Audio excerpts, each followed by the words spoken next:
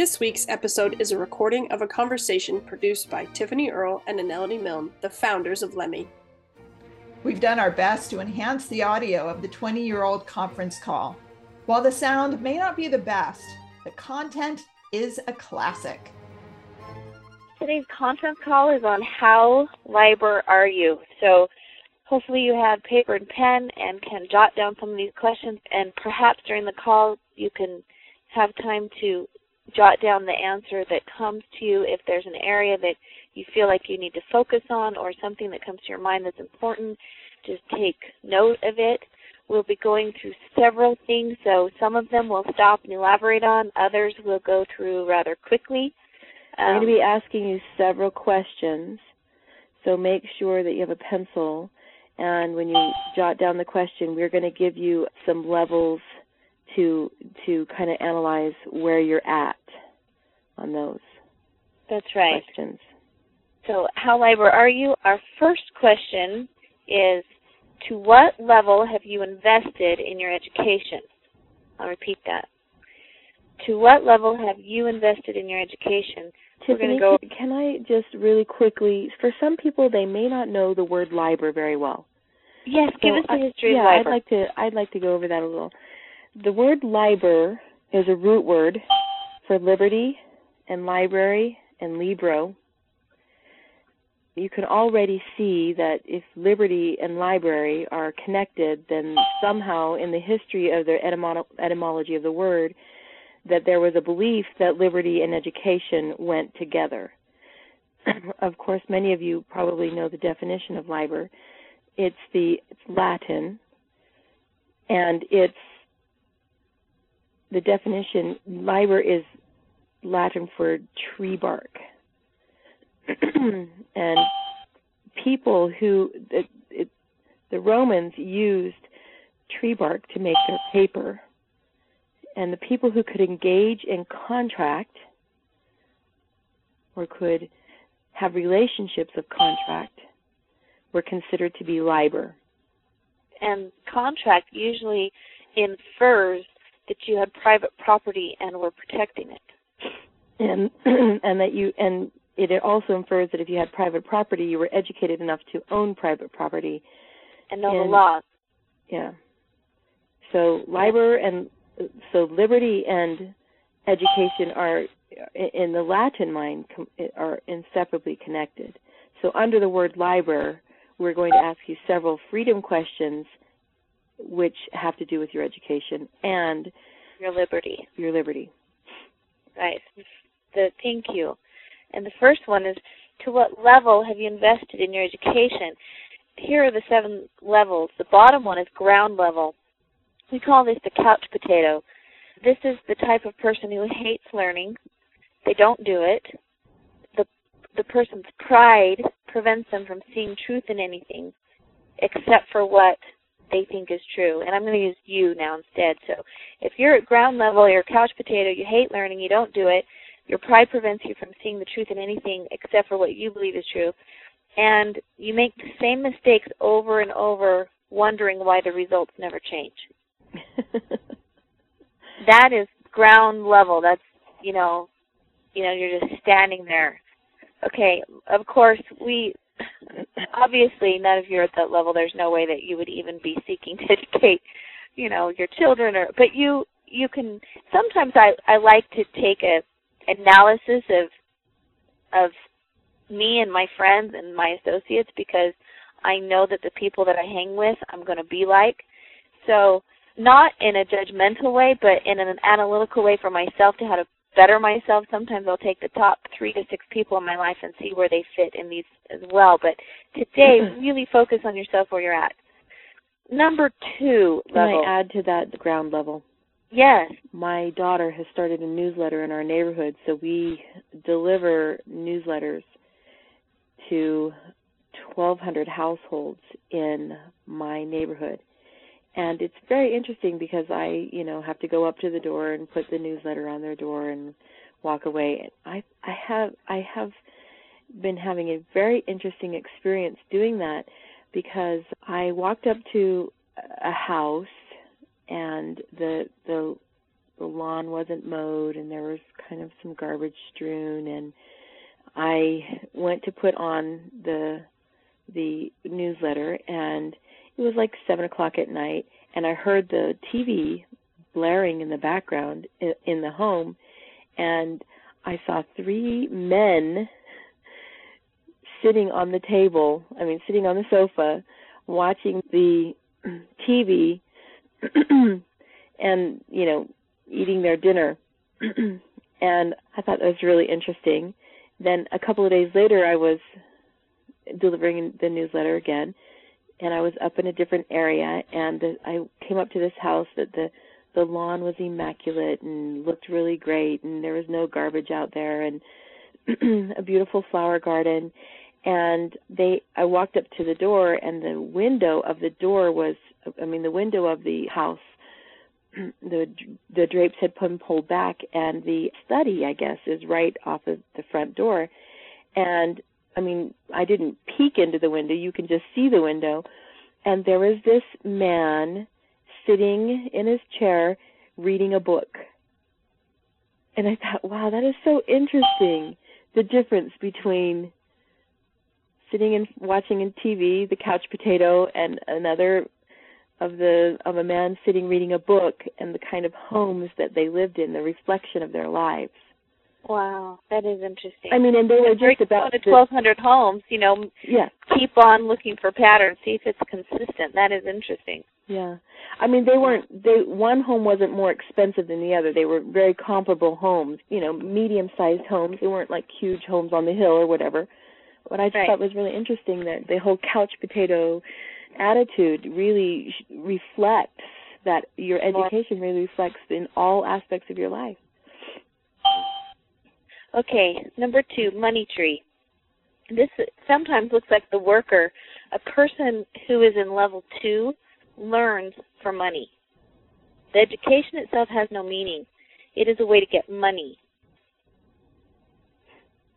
It's that you buy into the philosophy that education is about getting a good job or good grades. As long as it seems that education will better the person's station in life, the person will do the requirements. This is the level that when I was in public school, this was the initiated level that we were supposed to buy into. This was the top level of education. For the words, it wasn't for all the teachers. And you're saying it's the second level of education. So this is the second level. This is just like the... And there are 7 levels, just one, but this is the top level. Yeah, it was most of the time, unless I had an exceptional mentor, this was the language. You're here because you need good grades. You're here because you need a good job. That's why you're here. Very rarely was there a teacher who said, education is here to make you happy. Right. Getting educated is going to make you find joy in life. Getting education is going to give you experiences that nothing else can. It wasn't that kind of language. It was the language of, you need to get good grades and you need to get a good job, and or you'll fail in the workplace. Right.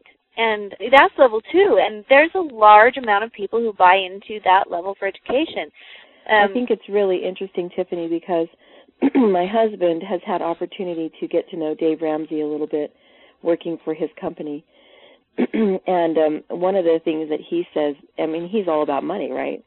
Right, Financial Peace and University. One of the things he says is that a person has to change their mentality to be from worker to leaders.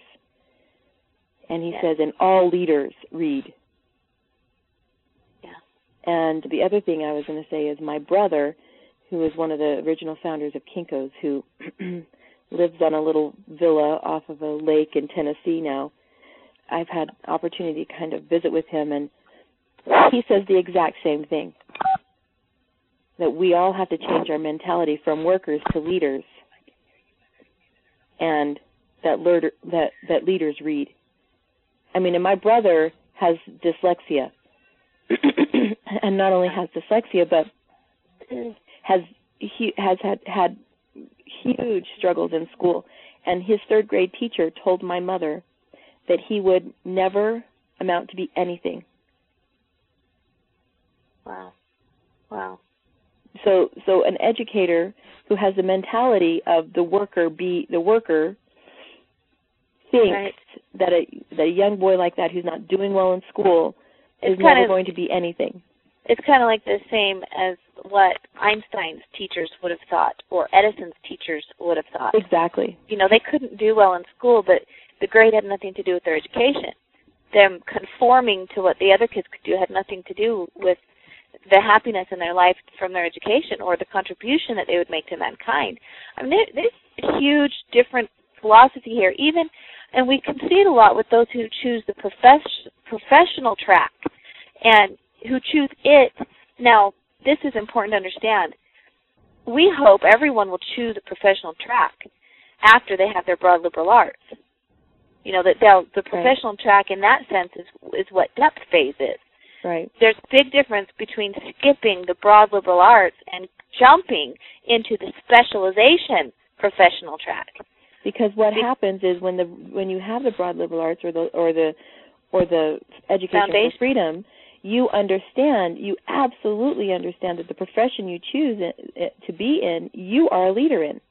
That's it's right. Exactly like what my brother says and what Dave Ramsey said is, you've got to get out of the worker mentality and you've got to get into the leader mentality. That's right, because then you contribute to the society of man, not just take away. Right. It's completely two different tracks. So that's the second level, and there are many, many, many people who fall into that because it's such a huge base philosophy for our public school system. Well, and plus, too, I think what happens is it's the rhetoric is a fear-based rhetoric. Yes, if it you is. don't, it is. you will fail. If you don't, you're going to end up a loser in society. It's very fear-based, and we know that fear is very effective.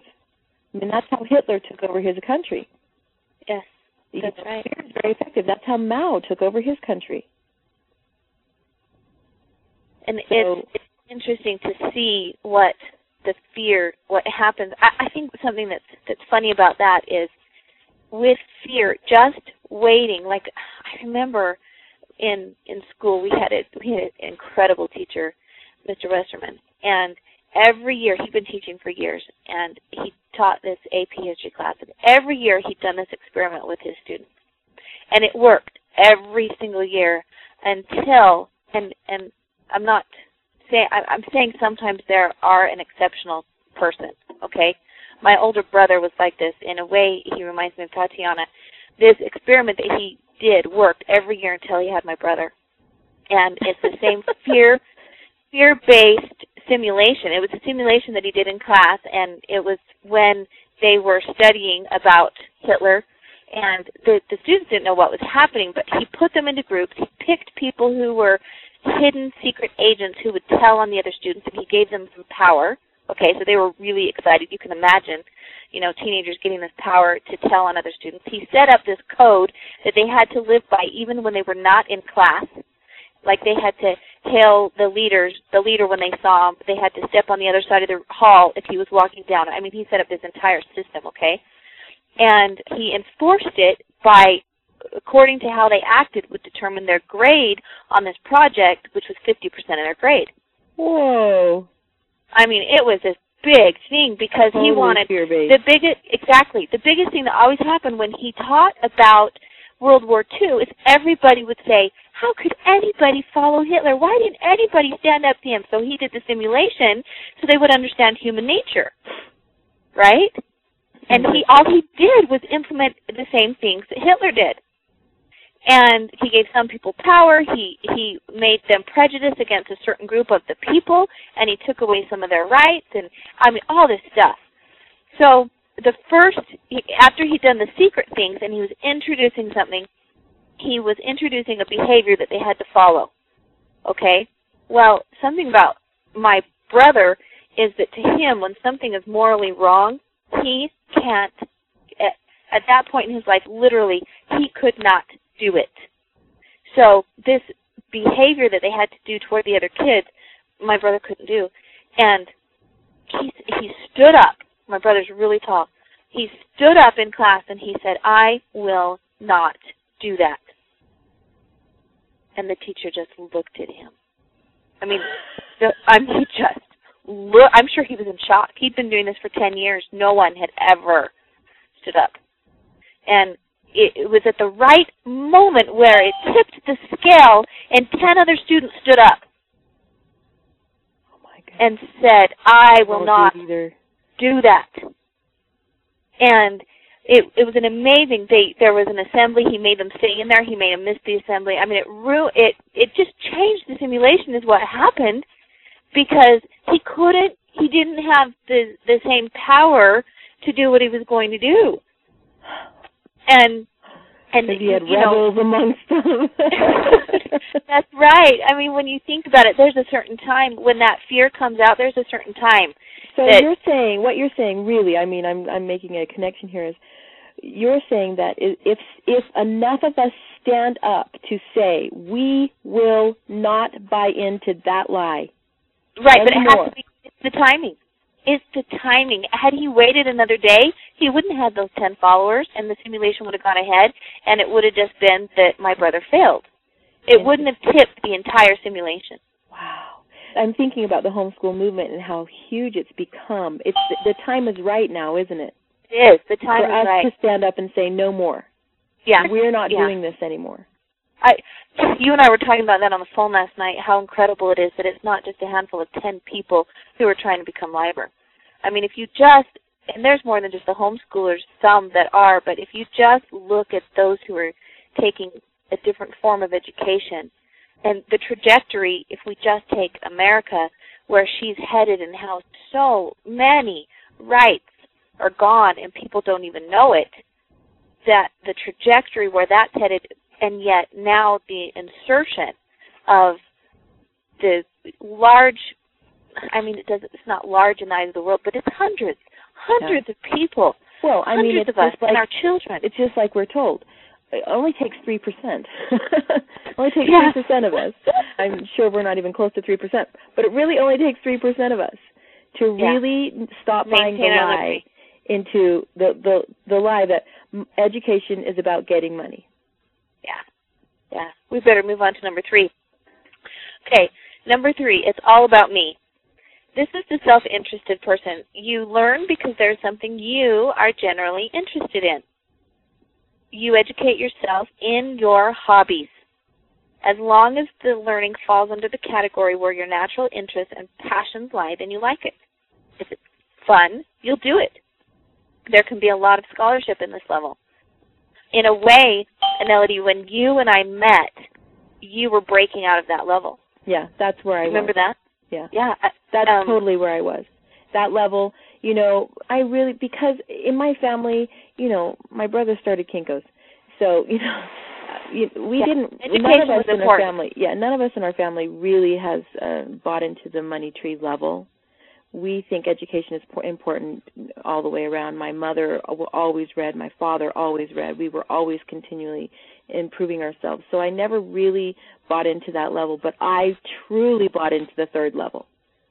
If I was interested, I only studied the things I was interested in. And I'll tell you right now, it's been an interesting experience. I'm not really a history lover, and I'm teaching the Sword of Freedom this year, and I've had to read Battle Cry of Freedom. And my husband and I were going to bed last night, and I said to my husband, oh my gosh, that is the most fascinating story I have ever heard in my entire life. And he said, I know, a novelist couldn't write it better, could it? And I said, no, I can't believe how fascinating this story is. He says, I've been trying to tell you for years that you really like to study the Civil War. I said, I know, I'm sorry, honey. But, it's because I'm coming out of the mentality that I only want to study things that I'm interested in. Oh, yeah. You had, when I met you, you had already said, I'm changing that about myself. Yeah. I mean, Thomas Jefferson education, but it takes totally a long time, put a hole in it takes a long time. Really, it does. I mean, because I'd only ever studied what I was interested in, for all my whole life, it's taken me 5 years to really start opening myself up to studying things that are beyond, at the other levels. Okay. Number 3, if 3 is great and a person learns, a great place to start, isn't it? It's a great place to start. It's a great place to just start. And that's really love of learning, wouldn't you think? Well, let's keep going, because you'll see it's love of learning, sort of, for in the young stages. Yes, it's love of learning in the young stages. Now, level 4. So that's the level we would really call 1, right? In Thomas Jefferson education. First level. Well, then there's 4 too, but right. Sort of, yeah. Let's keep going, because we do have some love of learning coming up too. Okay. Number 4 is branches out. The believer, you learn out of duty. What did you call it? Branches out? Yeah, 4 branches out. Okay. The believer, you learn out of duty. You feel responsible and or are obedient and will learn out of duty, even if you don't love it, but you might like it. You can go pretty far with this level. You can see the genuine benefit from studying outside of your own interest. Now, I do have to say that is the level I went to after the next step I That's right. When I met you, you had already bought into the Thomas Jefferson philosophy. Right. And I understood that I needed a scholar phase, and so out of duty, right. I started out of going duty. there. Yeah. And you hated it. Uh-huh. And yes, pretty much. It was painful. Yeah, what did you say here? Sometimes you like it. What did you say? Sometimes someone might like Even it. if you don't love it, you might like it. No, yeah. I didn't. No, you didn't love it, and I didn't like it. That's right, but you did it out of duty. Right. Yep, and there's discipline involved here. Yeah. Every once in a while, our practice scholars will have this type of attitude of, and we talk about it with them, and we say, you have been learning things that you've been interested in most of your life, and now I want to tell you that there are some things that you need to learn, and here's why. And you may not like it, but I hope that you will learn it anyway. Yeah. I hope that you will choose to learn this anyway. I hope you will memorize these things anyway. I hope you will write these papers anyway. I hope that you'll read these books anyway. And over time, depending on the child's personality, some of them are going to say, no, not going to do it. But a majority of the students are going to say, I understand what duty is. I understand that's part of my duty. This needs to happen. That's right. That's right. Okay, then level 5, loves to learn. And this is where some breadth comes in. This is the altruist. You learn out of a duty to God and self and country. This is the educable person who has learned the mystery of education. That learning is about changing and becoming. So it's not as low a level of duty. You begin to identify and name your roadblocks and discover unknown strengths and strengthen your weaknesses. It is at this level that you will learn to submit to gaining a breadth of the liberal arts. You are learning to submit to the pain of change because you have felt the joy that it brings. You've had enough of the other level that you now love the change it brings. So you complete this cycle and you crave for more, and you've now learned to associate the joy with the duty. Tiffany, I really think that you have always been at that level. I mean, I don't think you ever went at any of the other levels. I think you started at that level. Isn't it funny that you don't have to actually start at the other levels, that they're not like that? Yeah. That's funny. That you just understood. I honestly attribute it to I don't know what I attribute it to. Probably to my parents. I think I have one child who started at that level too. Yeah. Yeah, the other one started at different levels, but yeah, I think I had one child. I would say Tatiana started there. I think it's interesting because because I know you already, I think you were born with the sense of, I have a duty to God, myself, and to my country, and I will learn everything there is to learn, so that I can be a contributing member.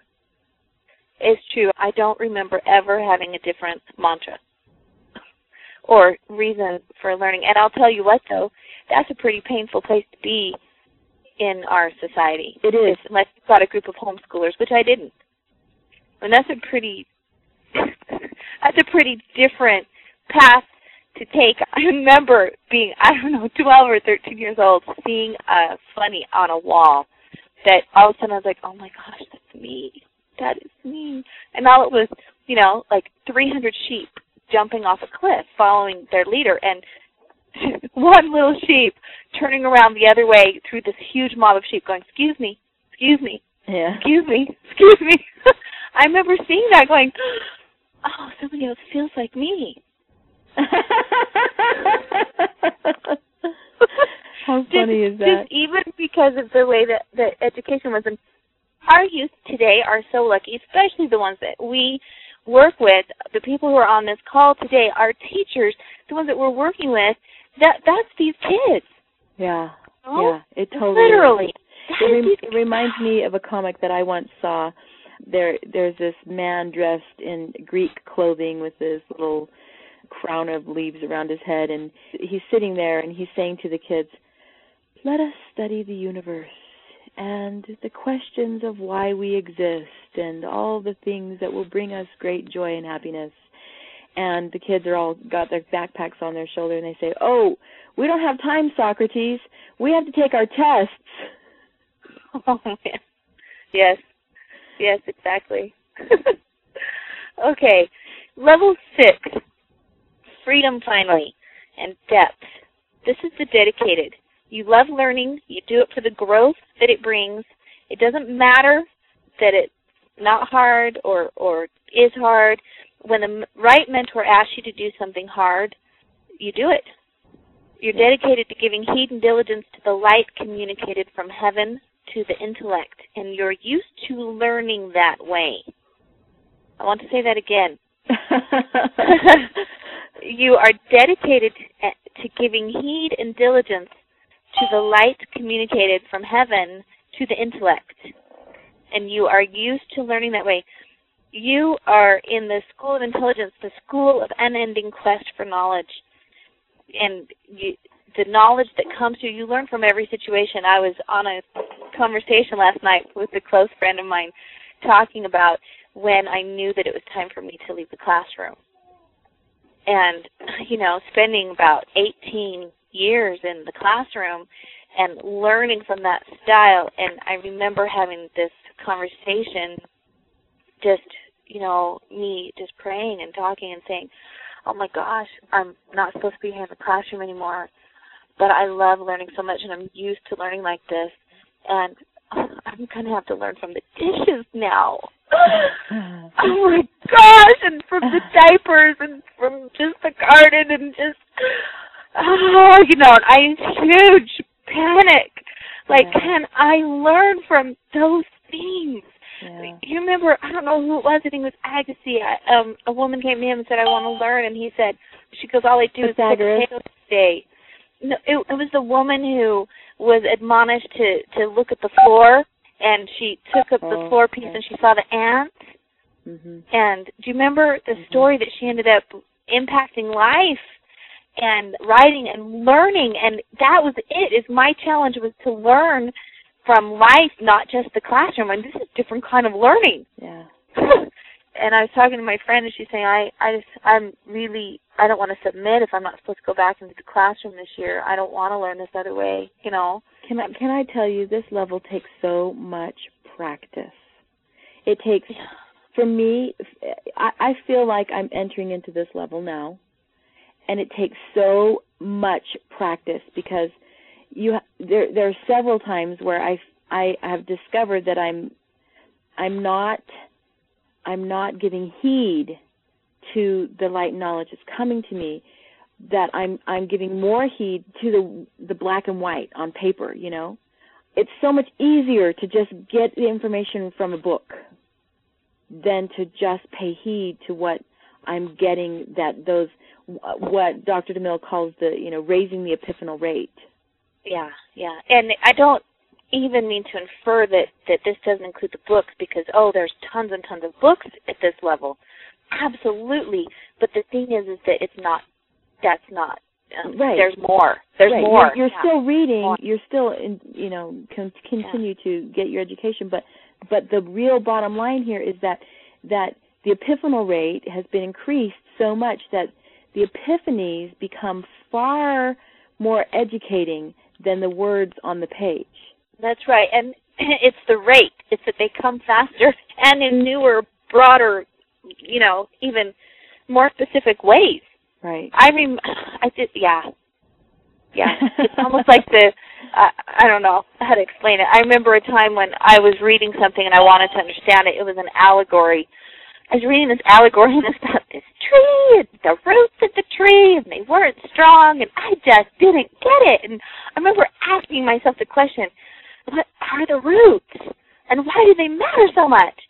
Well, when you do that to the universe, you just better watch out, because my apple tree, fell over the next day.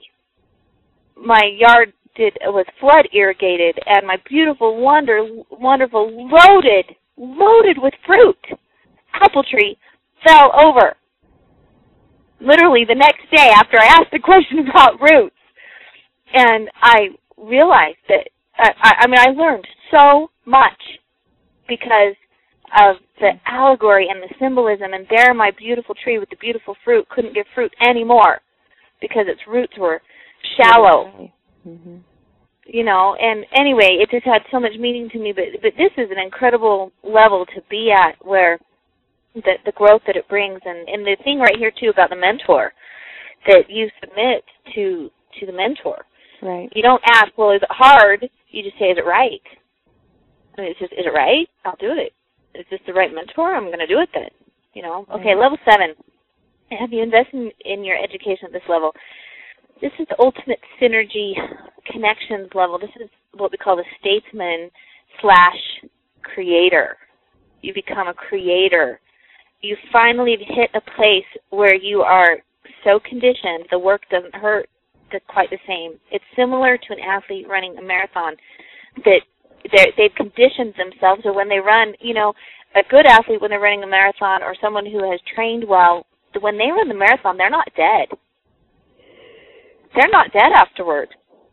They can still walk and go to the store. My sister says when she was shocked when she ran the last 2 miles with her friend, and then kind of ducked out when she went across the line, and later that day they were shopping and doing all these things. She's like, I can't believe it. I thought she'd just be in bed for a week, But it's not like that. It's the problem solver stage. It's a creator stage, and it gives a high. It's no longer about you. It is all about others and doing the work for a higher cause. Mm-hmm. Yeah.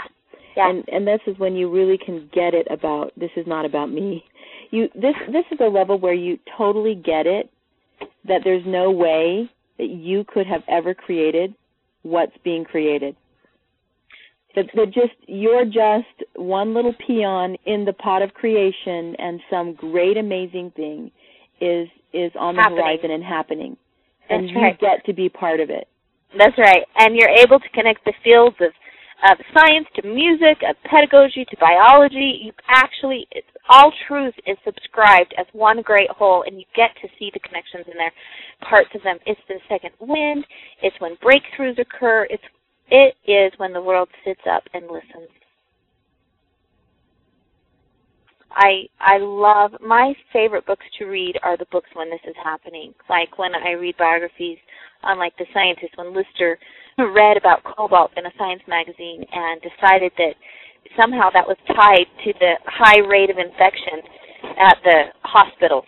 He tied it in, and he was able to change the infection rate, because I love to read stories about people who are at this level. Yeah. So what I think is really interesting, I don't know if you've spent a lot of time studying some of those scientists. I'm sure you have. But my dad and I, when he was alive, we had this discussion about Lister. You brought that up. And my dad had spent his entire life studying the scientists. That's what he was, is a scientist. And yes, there were some scientists he had a lot of respect for, and sometimes some that he didn't have any respect for at all. And he really liked Lister, and I'll tell you why he liked Lister.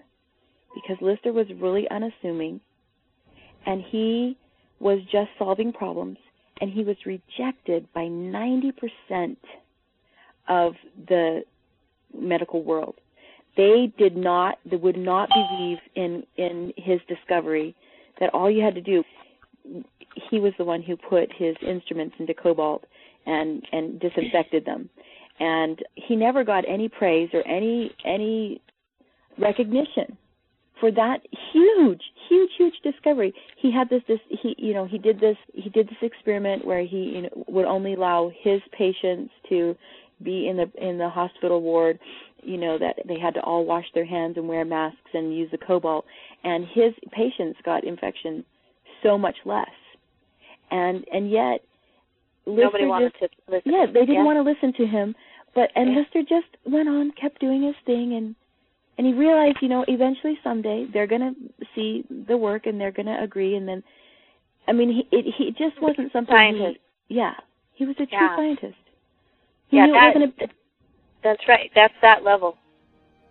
That's right. We're interrupting this broadcast to invite you to ask questions or share your epiphanies in the comments section.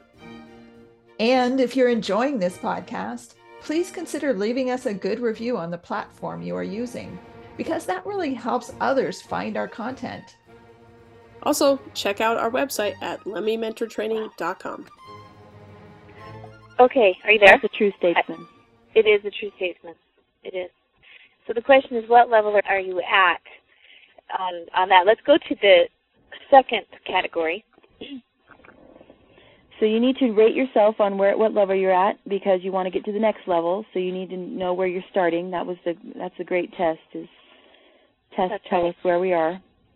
Now here's some questions. This category is deceiving because all of these actually are under this category. All of these questions are, but I'm gonna call this category the family category, and I have a couple of questions. Here's part one of the next category.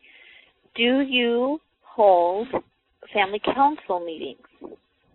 This is just this part. Do you ever hold family council meetings? This one,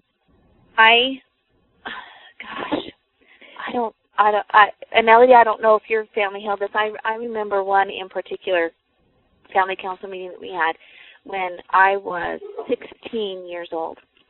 And my mom and dad sat all of us down. There's 8 kids. They sat us all down, and they said, we're moving, and we need to know if that's okay with you. We're going to move from Salt Lake down to St. George. It wasn't just a move across town. It wasn't in the Salt Lake Valley. It was like, okay, we're never going to see our friends again type moving. And they sat us all down, and they said, how do you guys feel about this? We're having a family council meeting. We're talking together and problem solving together. And they went around the room and asked each of us how we felt about it. And I remember the reactions of my brothers and sisters. I remember especially my sister Cammie's reaction. And it was, no way! I just made the basketball team! And you can't take me away from, and she named her friends. And she said, no way, I'm not moving.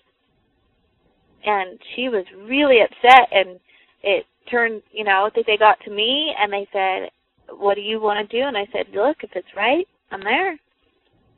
And I said that, and they went to the next person, went around, and then Mom we'd been fighting, all of us. It totally got out of control. Cammie and I were arguing. Everybody was arguing. And Mom said, okay, everybody stop.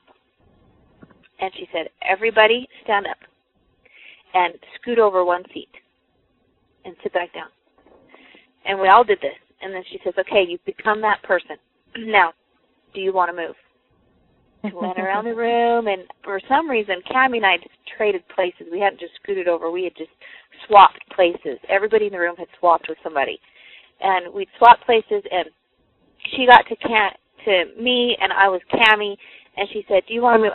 Everybody had been talking and arguing, and nobody had been listening to each other, but all of a sudden I had to be Cammie.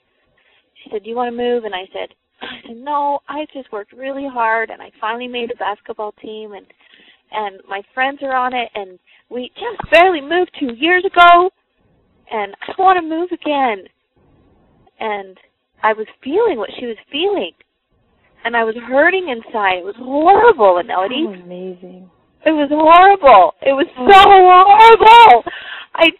mean, it was awful. I remember the feelings of how hard. It felt horrible. As Candy, I didn't want to move. You know, Tiffany, I need to tell you something. I think it's very interesting watching your family as you have, all of you are getting older, and now the baby of the family's married. You know, you're all out on your own now. You come from a very large family. There are 8 of you, and I come from a very large family. There are 11 of us, and I sit there and marvel all the time at what great friends you are in your family, and how I compare it to the difficult times that we have in our family, because we aren't as good as friends as you are, and we're not as close as you are. And it seems to me that your family, even though, you know, sometimes being close can be too close, but it seems to me that your siblings have pretty good boundaries, and they understand how far too close is, and how, you know, you work together as a family even now. Yeah. which is surprising to me, and I've asked this question over and over and over and over and over again. Why isn't my family of 11? Because you think that large families, they have all the same characteristics, but they don't. Why is it that my family of 11 doesn't have the same kind of relationships that your family of 8 has? And I've analyzed this, and I really believe, Tiffany, that the only difference between your family and my family is that your parents held family council and mine didn't. Because you had a chance, that gave you the chance. You had a chance to sit in Cammie's seat and see how she felt. I never was given that opportunity to be with my parents, and my parents say, could you just for 1 second sit in Cammie's seat? Oh. They never had that opportunity to coach me through my feelings about that. Well, and sometimes we'd have family councils on, there could be a real problem, and we'd sit down together and as a family come up with solutions. Yeah. And it taught us autonomy. Right, and you were in on the problem solving together, and yet I know your parents very well. I know that they're very strong leaders. I know that you could look to. I know that I'm part of this problem solving, but I also know that I have a leader who's leading forward, and he's going to help. They're going to help me get to the next step of my life. Yeah. Well, and that's the second part of this question is, as husband and wife in your homes, unless you're a single parent, or maybe we have people on the call who don't have children yet, but as husband and wife, do you hold executive council meetings between husband and wife? And it's interesting, Tiffany, because I think executive council meeting makes some men feel very uncomfortable, because then they're going to have to sit down with their wife face to face and really talk about the real issues in their family. And their it is really funny that you say it makes the men uncomfortable. I don't know any family that the woman isn't begging for it. Right. Honestly. And how many beg for it for years before the husband all of a sudden realized, oh my gosh, the things I want in life actually happen if I hold executive council meetings. We actually have our money gets in line, and our children are their the things I want to happen with the children, the meals I want to eat, right, whatever exactly. it is. And my laundry gets done the way I want it, and my ironing gets done the way Exactly. It's such a beautiful form for communication, and I love it. I tell you that I feel so cherished when my husband says to me on a weekly basis, Tiffany, how you doing? How you coming on your goals? What are your needs? And then I say to him, honey, how are you doing? What are your needs? And then I love it when he goes to the next level and he says, Tiffany, tell me about all the kids. And I can say, oh my gosh, Melanie, I need your help with her so bad. Yeah. I just I don't know what to do. And he says, well, maybe we ought to try this. Uh-huh. And he totally has an answer. Yeah, it's family. It's the executive council meeting where we actually solve the real problems of our life. I'll tell you, one time I was having a huge struggle trying to help my son, who, when he was younger, he had he just so willful. There was just no way. School was just impossible for me with him, and I can remember times I would be calling my husband on the phone in the middle of the day. Okay, if you don't come home right now, you will have homicide on your hands. I'm not doing this anymore, And I can't even tell you the executive council meetings that we had, how many we had to address this issue. Finally, we'd been 2-3 years probably. Finally, my husband said to me, "Honey, why don't you just give in and speak his language for him?" What are you talking about? Don't you understand that he's a carrot child? If you put a carrot out for him, he will go for the carrot. Just keep trying to find carrots, and it will help him, train him. Wow. And I said, "I don't believe in carrots." And he said, "It's okay, honey. It's okay if you don't believe in carrots." Because he does. Because he does. Wow. And finally, after 3 years, I stopped whining and groaning, because we in family in executive council meeting, we kept just coming up with carrots. Okay, what's a new carrot? Okay, what's a new carrot? Okay, what's a new and we finally started having success with him. Wow. Well, I know that I feel if I don't have, if we go 1 week without it, it's okay. But by the time we go 2 or 3 weeks without our exec council meeting, I feel like a chicken with its head cut off. That you're not accomplished. Yeah, I'm just running around, aimless. Yeah. Not knowing how to help my husband reach his goals. He doesn't know how to help me. We're crossing paths. He doesn't know what the kids need, and he doesn't know. Disconnect. Yeah, total disconnect. He doesn't know that so-and-so's about to have an emotional breakdown, and if he gives them too big of a job, oh my gosh, they're going to fall apart because I have to communicate. You know what I mean? Exactly. It's so, yeah, those are two of the major questions about how Liber are you is your family councils and your exec council meetings. How well are you stimulating Liber in your home? Yeah. Do you want to ask the other two, or do you want to go on to the next? Go ahead. Let's ask the next one. Okay. The next category, this is a really fun category. This is, it's almost not fair. This one's called stewardship. How are you a good steward? Are you a good steward? And there are many things to be a good steward over. Are you a good steward over your time? Are you a good steward over the physical objects in your home? Are you a good steward over your talents and abilities? Are you a good steward over your money? This is about stewardship. Are you a good steward? We've all heard the biblical parable about the talents and the man. I don't know if it's the king or who it was, but he gave his servants talents, and depending on what they did with it, one man increased it, the other man used them. One of the men took his and buried it in the ground. And when the king came back, and the man who had 5 and who increased them, he gave him the man who buried his in the ground. He says, "I was afraid that something would happen to it. I just buried it." Well, the king was very unhappy with that servant. He took that talent, he gave it to the one that had many. It's really funny. My husband and I have been talking. We're like, if you ever want to get something done, go to the busiest person, who gets a lot of things done. They get a lot more responsibilities. They know how to use their time. So this is about stewardship. Are you a good steward?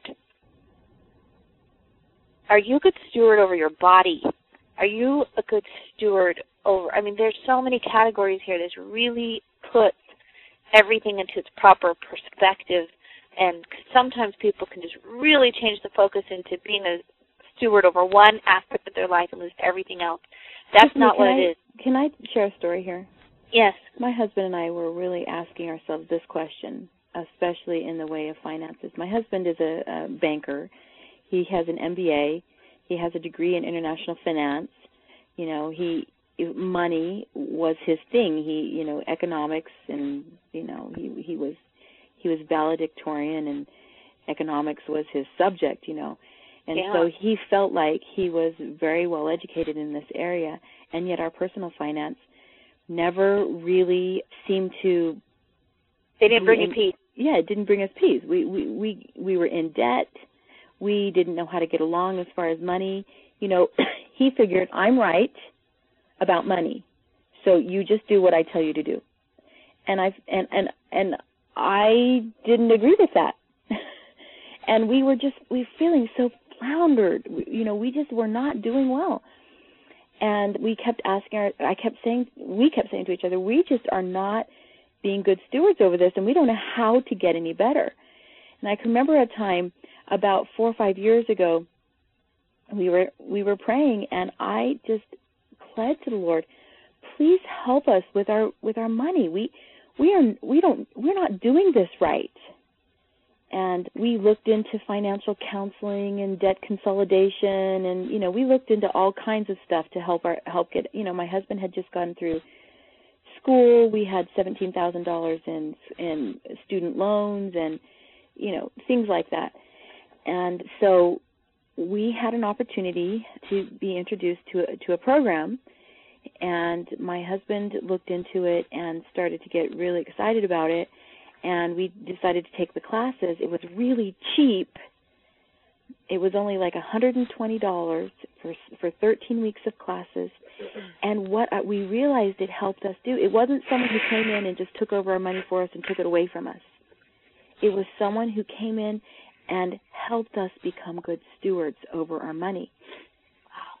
And, we spent 13 weeks learning how to get along, that relationships, money is about relationships, and my husband was never taught that in his school. In fact, my husband doesn't really like relationships that much. So relationships with money was a whole new concept for him. But when he realized that money was about relationships, all of a sudden something changed in our lives. We were able to pay off all of our debt. We have money in the bank. We have savings now that we've never had before. We have investments we've never had before.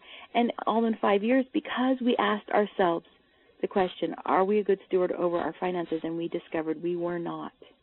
And we had to learn how to become good stewards. The question, am I a good steward over my body? Am I a good steward over my family? We have to realize that there are answers out there for us in all of those questions. Yeah. And the point is to start, it's a stewardship mentality is what it is. Right. And it is part of being Liber. The stewardship mentality is. Thank you for sharing that, and it's been incredible to watch the difference that Financial Peace University has made in you and in even our life. And that is a great mentor for the financial stewardship. Okay, next question. Let's move on. Number 4 is about the vocabulary for freedom. Last week we kind of talked about the importance of vocabulary. So these things, these words, we picked some that are very important that could take years and years before we truly have the meanings of them. We just want to list some, and through the year, watch your understanding of these. We just have 10. We just have 10 vocabulary words. We're going to list them and hope that over the year, all of our understandings in these 10 areas grows. Okay? The first one is the word sovereignty. I introduced that a little bit last week, but let me just give you my experience with the word sovereignty. I first started hearing the word on a regular basis when I started homeschooling, because, of course, people are very interested in their sovereignty who homeschool. I'd never really even heard the word before that. Now, I'm sure Tiffany had. I looked up the word and wanted to know, more about it, and I had some people who called themselves sovereign citizens, and kind of looked into that. But it wasn't until I really started studying John Locke last year that I started to comprehend the word sovereignty. Let me give you a definition. Sovereignty connotates power. And the history of thought behind power. What is organic power or natural power, and what is man-made power? The difference between the two. Now, these are just some introductory thoughts as the year progresses and as our education progresses this year. Like every single one of these, we could spend an entire week on. That's the point. Right. So I'm just going to give the definition one more time. Okay, it connotates power, the history of thought behind power, and what's the difference between organic power and man-made power. Okay, good. Number 2, worldviews. Can you list at least 6 worldviews and be able to carry on a fluent conversation in any one of those worldviews? Should we test ourselves, Tiffany? Can we list 6? I'm not testing myself. Okay, I'll test myself. I'll see if I can. Okay. All right. I'll hold a conversation with you and then. Okay. Biblical Christianity. Good. Okay. Secular humanism. Good. Cosmic humanism. Good. Postmodernism, which is all existentialism. I think you can make the connection between the two, that they're both the same. Do you put all existentialism in postmodernism? Yeah, I do. Okay. But we could have a discussion on that if you want. You could list it somewhere else. But I think keep that... going. No, I do. I just break postmodernism into 2 groups, but keep going. Okay. What do you break it into? Well, keep going. Okay. Keep going. Okay, Islam. Good. And I would say the Chinese worldview would be Taoism or Buddhism. Okay, good. So this can give our teachers an idea of what we're talking about here with the worldviews. And I love TGYC Level 3. I love it because that's where we pick, in TGYC Level 3, we pick 3. We cover several worldviews and learn the base philosophy and their view on several things, but then we actually pick 3 and begin to read books in those areas, and to where it initiates the education in the worldviews for our youth. Well, the reason why we choose the 3 is because they're the 3 most prominent in the Western world. Yes, and I've allowed my teachers to have the students pick what 3 they actually want to read. True. Books, and like if they want to choose Wild Swans, they're going to get a different worldview than if they picked, all of the works of Shakespeare. Right.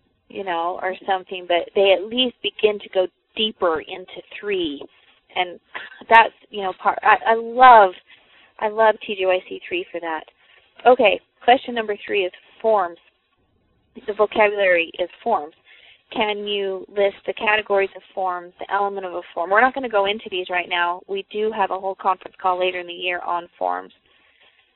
Yes, and be waiting for that, looking for that. I think it's our last call. We'll be going really depth on forms. But forms, and if you don't understand what a form is, you can just say it's a system. Form is a much better word for it. But if you can start looking in your life, discovering the patterns that develop the forms, or underlying in the forms. Okay, number 5 is human nature, the nature of man. Just what is it that you know about human nature? Take note of everything that you learn about human nature. For instance, I mentioned the simulation that Mr. Westerman held in the history class. that it was human nature for people to put off, like if they were uncomfortable, they didn't want to stand out in a crowd. It was hard to know when to say, no, you've gone too far. They want to protect themselves. And, you know, it's human nature. All Hitler did was tap into human nature and use fear. Right. It takes education to rise above the nature of man. There's the most interesting thing that just happened recently with one of my friends.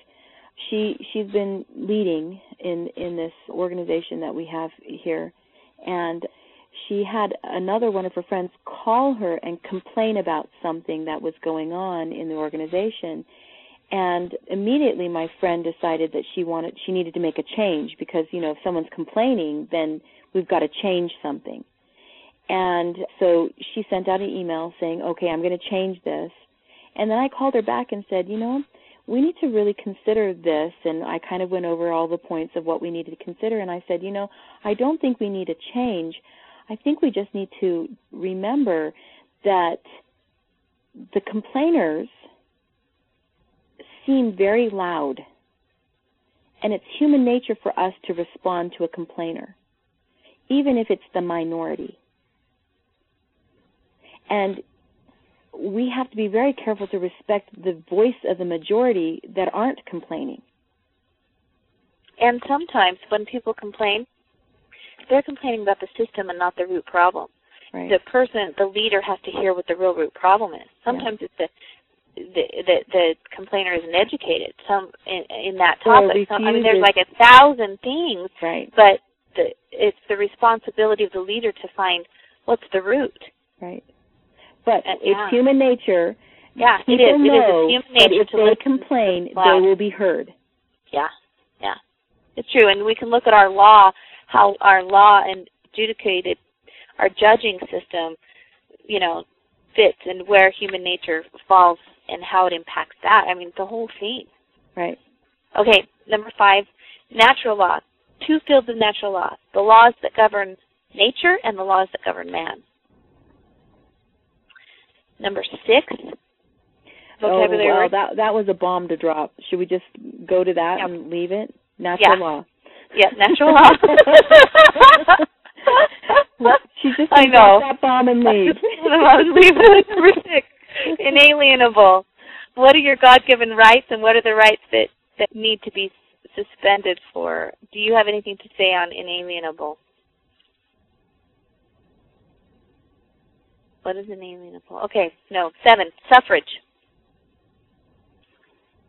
Number 8. I don't even have a definition for suffrage, because I think that it's every person's duty to know that word, and so we're not even going to give you the definition of suffrage.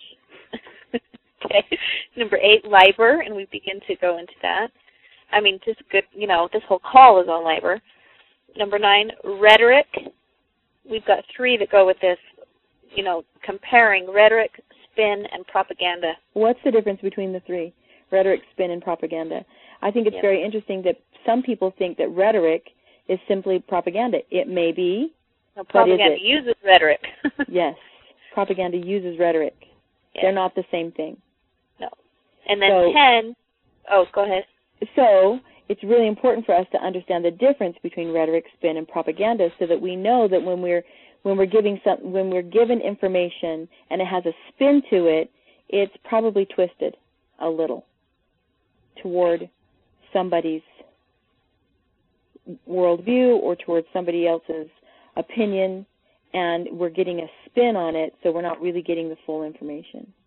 Dr. DeMille does he did a presentation on media in the modern day, and they talk about spin, and they spend a lot of time explaining that all of our immediate media that we have at our hands, it usually has a spin to it. But if we'll go into the periodicals, National Review is one of them. I don't know all of them. Actually read the news. And actually read the periodicals and read the event instead of the spin that's given to the event in the news, then we'll understand what's going on. Yes. And we can formulate an opinion on the truth instead of on a spin. Good. And then the 10th is the vocabulary of the great debate. What is the great debate? And are you engaged in the great debate? That's right. Okay, we have time to open it up for questions for a few minutes, for like about 10 minutes. Does that sound good, Anelity? Yeah, it sounds great. Okay, here's how we're going to do it. If you have a question, then press 6. It will unmute you. Say your name and ask your question. Yeah. Sometimes we have a hard time with this. Some people can't unmute. This is Dina. Hi, Dina. Hi. What the heck? Dina Ortiz? Yes. Hi. Great lecture. After natural law, what was, I kind of lost in the conversation, what was number 6, rights? Or, because you said inalienable right. Pardon me? Inalienable. It's just a word. Okay, the word inalienable. Okay. Yeah. Thank you. Carol Jensen. Hi, Carol. Hello, Carol. Hi. Number 6 on the levels of Liber, I just didn't catch what you called it. The dedicated. It's Pardon? freedom finally. Okay. Freedom finally. It's depth. Yeah. Okay. Thank you. Mhm. And the and the characteristic is the dedicated.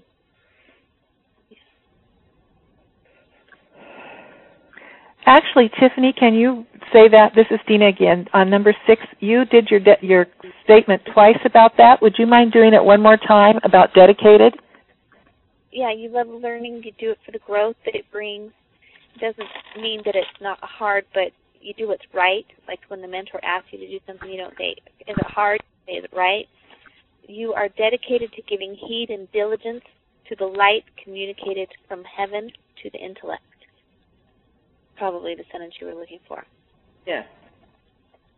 Yeah. It's like you are in the school of intelligence, not just the school of books, not just the school of whatever. It's the school of intelligence, the school of the unending quest for knowledge and understanding. Tiffany, this is Nicolene. I have a comment. Hi, go ahead. So we were going over these levels, and the thing that kept coming to me, the levels of Liber, the thing that kept coming to me was that I know so many people who are probably in level 3, where it's all about them, and they all of a sudden they look and they go, oh, you know what? I want to be in freedom. And so they just think they can jump there. Right. And you they know what, cannot Nicolene? jump there. Nicolene, I have a comment to make about that because it's something I've really come across too. I think you and I are in the same boat here. I will tell you why. And it's because in the 1950s, our society began to move toward more of an existentialist worldview. And because we started moving into the existentialist worldview, it became all about us. And so education became a fight between what I wanted to do and what you want me to do. Because I want to be free to do what I want to do.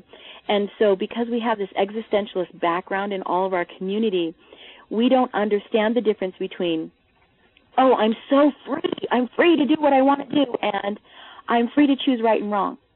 Mm-hmm. And if I choose right, I will be able to have the consequences of that. And if I choose wrong, I will have to take the consequences of that. Totally. Thomas Jefferson education is about freedom to do what is right or wrong, not freedom to do whatever you darn well please. Right, well, and it's very important for people to know, like I was tracking through my own education, and I remember specifically when I all of a sudden thought, okay, I'm supposed to be writing more, so every time I read my core books, I'm going to take notes. Every time, even though I don't want to. That was the duty. That was the branching out. Okay, I have to do this. I'm going to do this. And then when I switched to the other, when all of a sudden it was, oh, wow, do I ever love this court, this God, this country, this, wow, and I love it. And then you move on. But the thing is that you can't just skip, I don't think, those other levels. You have to, some degree, let yourself experience that duty so that it leads to that love, so that it leads to that freedom. And I just wanted to throw that out there because I thought, there's so many people who could hear this and who could think, oh, I want freedom. I'm just going to go do that one. Right. Right. You have to move through it because you actually to get to level 7, there's a certain amount of education you have to have. Yeah. You know what I mean? And like you, I think what you're saying is it's a process, Nicolene. Yes, it is. Processing through it. Is. Yeah. Wow. I would agree with you there for sure. And I have to admit that, like I said, I really honestly don't think Tiffany was ever at any other level but at level 5. I think she started there. I think she was born with that sense of duty. But if you're not. Yeah, but if you're not. Because I think I started at a 3, too. Yeah. I think, and... Yeah. But it's the top 3. You have to move through those. Yeah. You can't skip. Yeah. I was just going to say the other thought that occurred to me as I was going through was that it's really, really important how you were talking about the schools teach, okay, you need to do this for the job, but when we're doing things in our home, I make a special effort to give my children vision in those later stages and in showing them what I had to do in my duty stage or things like that, because you do kind of start them out in level 3 in a way when they're little. Right. Yeah. Totally. Yeah. And so you have to give them that vision all the time and not just live in the level, but make sure that you can see those other levels. In the Thomas Jefferson education, you don't have to do level 1 and level 2. In fact, you don't want to do level 1 and level 2. Start at level 3. Well, the funny thing is, Melody, in analyzing how it works, even though I learned because I loved it and out of the duty, and I knew that I was learning for a higher purpose than even just me, that doesn't mean that human nature didn't make it about me for quite a while. Yes. Too. I mean, I remember the process when I realized that there was more than just because of what I was going to become, that it was actually about others. Yeah. And also the battle, I remember the battle that I faced constantly at school robbed me of my time. That's what it robbed me of. I remember having the conversation with my dad in our private interview saying, Dad, I wish I had a photographic memory because I have to memorize all these things for the test. It takes so much time. I spend 7 hours at school and about 4 more hours on homework. And 2 hours of my homework is just memorizing stuff from my next test that I forget later. And if I had a photographic memory, then I could just read all day. And I could really get an education. I mean, because school really robbed me of my time because I did buy into getting good grades. Yeah. It was not, I was like I was on 2 horses. I wanted an education for the real reason, and I also thought I had to have good grades. Right. And it can't ride 2 horses very long. Yeah. Someone was saying something. Oh, it was just Nicolene again. I said I did the same thing. That's why I fluffed so much school. Gosh, how hilarious is that? Yeah. All right. Anyone else with any other questions? This is Mary Taylor. I was just wondering what you mentioned about the periodicals, and I'm just wondering what some of those are. Oh, and then also if you could quickly tell us where we can look up more things about worldviews. Okay, there's a book called Understanding the Times. If you haven't read that, it's a must read. It's on the 5 pillar list. Right. And that's a good place to start with worldviews. And it's a research book, so there's a ton of references in that book you can go to.